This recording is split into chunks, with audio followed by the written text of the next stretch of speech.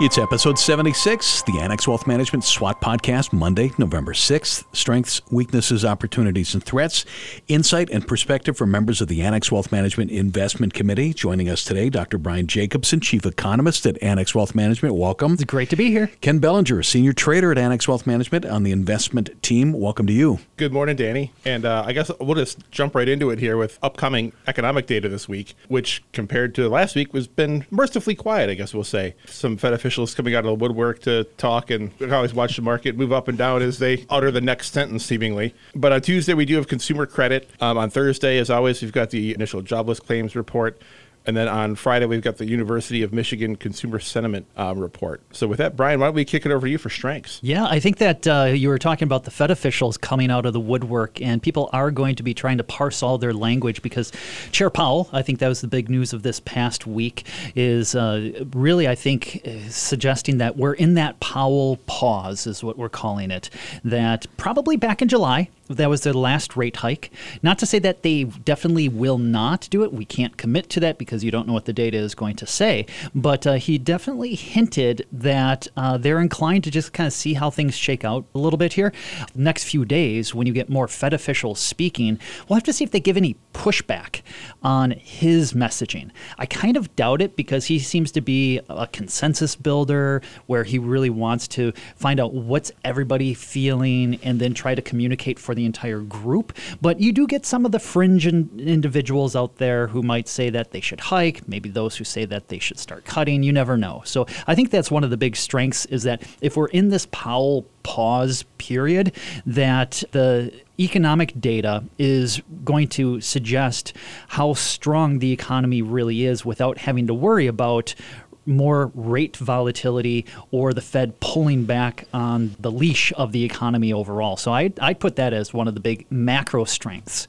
From a trader's perspective, what were you seeing as far as any strengths? We've got earnings season and technicals and all sorts of fun things to look at. Yeah, absolutely. And I guess you consider it a strength, at least you call it through really the release on Wednesday last week, where sentiment was just extremely low in the market. We had this kind of a gloom and doomsday feel about just every day you wake up and the market's red and closes were still red. And it gave a lot of fuel really to the Powell pause, if you will, being confirmed on Wednesday, and just the market really ripping the last 3 days of the week here. And breadth really, I know we just talked about it recently as being poor, really improved over the past week as we got the positive news out of the Fed. We've seen 10-year now. We saw a number in the 4.5s this week, and we were scraping the 5% mark. It's a huge move in 3 days. Oh, yeah. Yeah, that was really interesting. And actually, I think this kind of transitions to a little bit of a weakness there. When the employment situation report came out, there was not a lot of breadth to the job gains there. And I know that's one of the things as far as the weakness that we're focusing on is how concentrated the gains were in the S&P 500 or any of the major indices. So not a lot of market breadth. And what we're beginning to notice is really diminishing breadth in the economic strength. I think this was really highlighted really all summer. And in the third quarter GDP numbers, so GDP, gross domestic product, where it showed that most of the gains came from service sector spending, nothing really from the goods side. And now with the employment situation report coming out, there are distortions because there was the UAW strike. I think the Actors Guild, that they're still on strike. That kind of showed up in the data that we got on Friday. But only 52% of all private sector industries actually posted job gains. So 48% were cutting jobs. Now that is down materially from the previous month where you had this diffusion index saying that about 61 to 62% of private sector industries were posting gains. So the sudden narrowing of the economic strength, I'd say transitioning into one of the weaknesses is probably one of the big ones that I've been looking at. On the whole, Q3 earnings were incredibly solid, but up until Wednesday of last week, right, you just saw stocks all over the place just getting hammered as forward guidance was materially revised lower, really across the board. Tech was hit hard in certain pockets. You saw it in nearly every industry. Q4 forecasts and not a lot of 2024 guides, which normally you start to see at this point. Not a lot of people talking about that right now because I think there's too much uncertainty for them to feel comfortable giving a number. Oh, sure. I suspect that they just want to make it through this year. So it's maybe still a little too early to think about 2024, even though historically this is the time of year in which they would give guidance about the next year ahead. I kind of noticed the price action, just to call them out a little bit as far as with Meta, so the owner of Facebook, how the results, you saw a rally in the stock price, but then it fell as they got into the conference call and they gave that weaker guidance going forward. And then even Apple, when they reported, those numbers looked very strong, except for with China, as far as the revenue there, and then also talking about a challenging holiday shopping season coming ahead. Now, from a bigger macro picture, a lot of people like to anticipate, what is the shopping season going to look like? A lot of the surveys of consumers suggest that they're actually going to be spending less this year than what they did last year. I thought that was kind of interesting. So even though we do have a tight job market, you have decent wage gains, it seems like at least people are saying that they're going to cut back. Now, maybe they're just setting low expectations, right? Maybe they are afraid that their kids were going to hear and they don't want them to be disappointed. So it's kind of, that expectations management. But it does seem like maybe the fourth quarter from the corporate side could be a little weak. On the consumer side, a little bit weak as well. Yeah, and really that's always the strategy at my house, is to keep expectations low on those Christmas presents. But like you said, job market still remains fairly tight, even though we've seen those numbers start to pull in here. We constantly talk about inflation coming down, and it has, and it looks like it will continue that way. What that doesn't mean, though, is that the actual prices of things are coming down. Correct. It just means we're not accelerating as much. As people started feeling that pinch really in Q3, it's not like that's really alleviated yet. True. It's just not getting worse, right? Yeah. We've stopped the bleeding, but we haven't healed the wound, I guess. Yeah, that's one of the biggest misconceptions, I think, of the general public, is that lower inflation means lower prices, and it doesn't. It just means that prices aren't rising as fast as what they were. Now, we do have, I think, some indicators that inflationary pressure is lowering, both from the goods side and now beginning on the services side. With services, a lot of that can be driven by wage gains. The most recent jobs report that came out only showed about 0.2% increase in wages month on month. The quarterly numbers, the employment cost index, which is more kind of an all-in number as far as with wages and benefits, that's still fairly elevated, but it's at least heading in the right direction. So I think the third quarter number was around 1.1%. Quarterly. So just back of the envelope calculation, annualizing that's like 4.4%, right?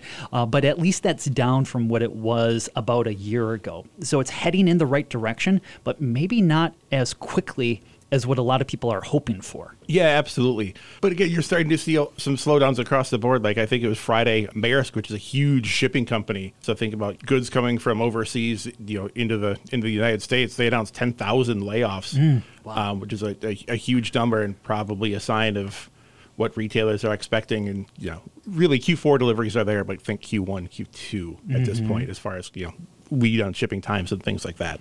Yeah, and that's interesting that a big shipping company like that, I wonder the extent to which they would be like a bellwether, because obviously they don't want to be cutting jobs only to see suddenly like a surge in orders or need for shipping, because it's hard to replace those individuals once you've let them go. And I wonder if that leads into some of the threats, or should we get to the opportunities first to follow the SWOT framework as opposed to jumping to the threats? But in terms of the threats, I think it would be that Q4 is probably going to be weaker than Q3. And then is this the start of a trend towards weaker and weaker numbers as we feel the full effect of not just the Federal Reserve's tightening policy, but global central banks tightening policies as well, as far as the Bank of England, the European Central Bank, Bank of Canada. They've all engaged in tighter monetary policy. The standout has really been with Japan, continuing on with their negative interest rate policy for their overnight policy rate. This past week, they did announce that they are going to be tweaking their yield curve control. So they've been targeting about a 1% rate on the 10-year Japanese government bond. And they said that that's more of like a target as opposed to like an actual, they're not trying to pin it at 1%. It's not a ceiling. It's not a floor. It's more like it's as long as it's close to it. And so that's one of the few areas, them and the People's Bank of China, that's doing some stimulus. But, does that create any opportunities out there that you're kind of seeing in terms of what you're hearing from companies as far as these almost cross currents globally going on? Swing back to opportunities here where things have been interesting. We've certainly seen a lot, especially late last week. We saw sentiment was so low. We saw the put call ratio so low that I think you saw a little bit of that short squeeze start to come in. Maybe even particularly in the Treasury market, given basically 3 days in a row of 15 basis point declines. Yeah. That's unbelievably sharp given, we're at a pause, and that's one thing, but to see it fall that sharply, a pause doesn't mean rapid cuts necessarily, but you're seeing the long end really behave aggressively, I guess, compared to what you would see normally. And then one energy I can opine on for just a couple of minutes here is the energy market, which has been weaker of late, but there's, again, a huge floor under there. You've got OPEC Plus really seeming to defend the $80 price level. You've got the Strategic Petroleum Reserve at 1980s levels. At some point for national security, if nothing else, we're going to need that inventory level to rise again. So you've got a natural buyer out there. And something that maybe isn't talked about enough is production in the Permian starting to reach probably maximum level and maybe even entering decline. The interesting thing there is that's mainly shale oil, and there's a lot of new rigs over there the past couple of years from from 2015 on. Those first couple years of production are huge numbers, but the decline rate is about 17% per well per year on average. So you see that those production numbers really drop off, and then you need to start drilling more wells to see that continue. And it's not that they can produce for 20, 30 years, but the cost per dollar that comes out of the ground continues to rise and rise and rise. It's basically a pressure-based system, right? So as that pressure eases, as you get oil out, you need to supply more pressure in and drill deeper, and those costs increase.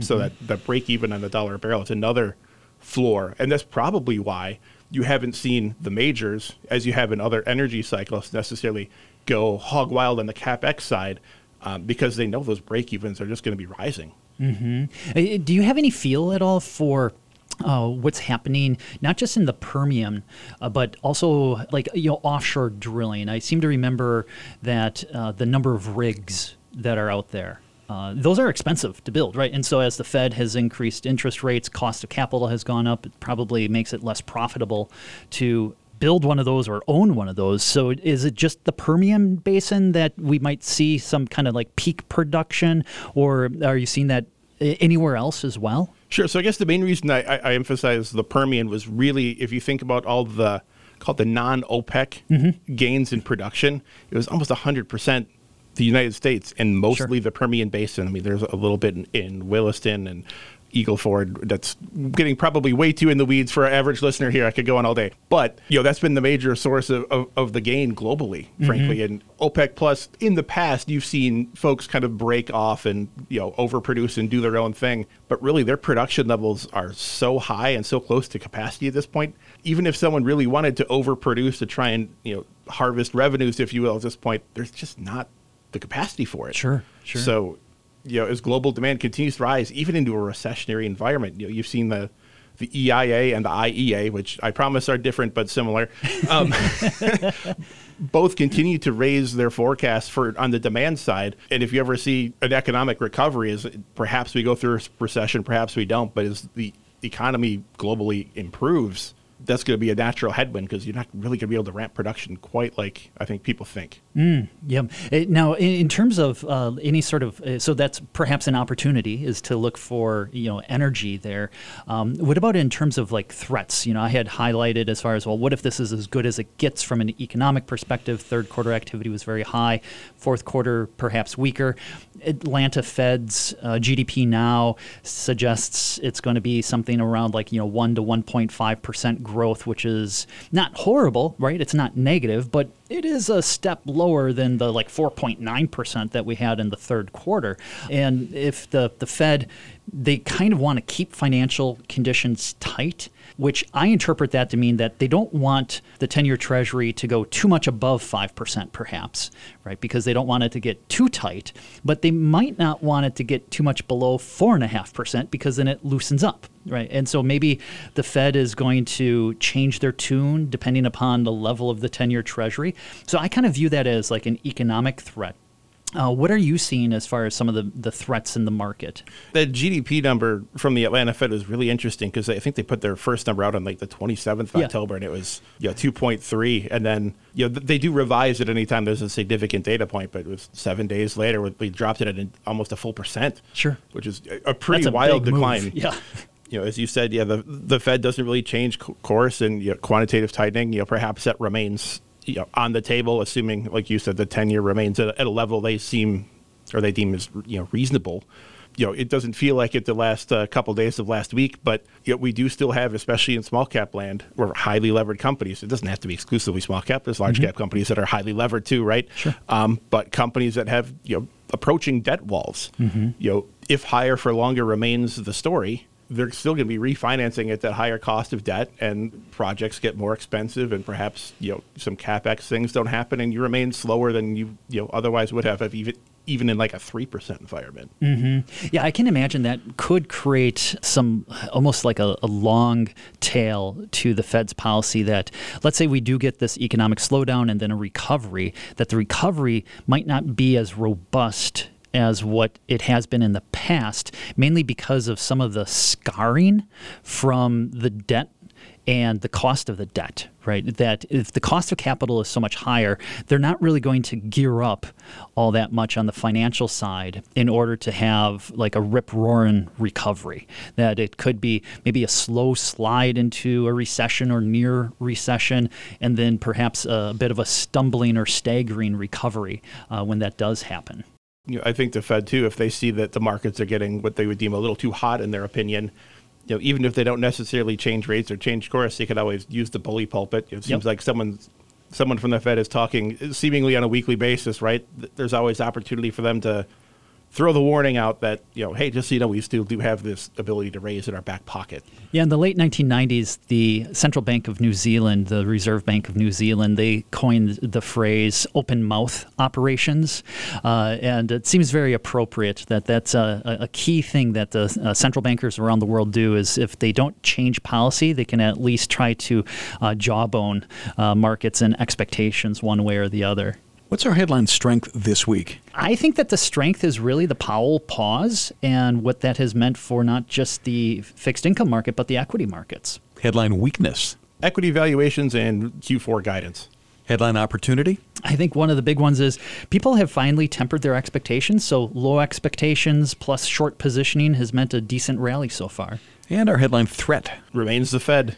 Annex Wealth Management SWOT Podcast. It's episode 76. Ken Bellinger, senior trader. Thanks. Thank you. Dr. Brian Jacobson, chief economist, Annex Wealth Management. Thank you. Thank you. Annex Wealth Management, LLC, is a registered investment advisor. For more information about our firm, please visit annexwealth.com. The information in this podcast is for educational and entertainment purposes only and is subject to change without notice. The opinions expressed are those of the participants and don't necessarily reflect on those of Annex Wealth Management, LLC. Information presented should not be construed as tax, legal, or investment advice, or a recommendation or a solicitation for the sale of any product or strategy. Listeners are encouraged to seek advice from qualified professionals to determine whether any information presented may be suitable for their specific situation. Investments involve risk. Neither Annex Wealth Management, LLC, nor its podcast participants shall be liable for losses resulting from decisions based on information or viewpoints presented on this podcast.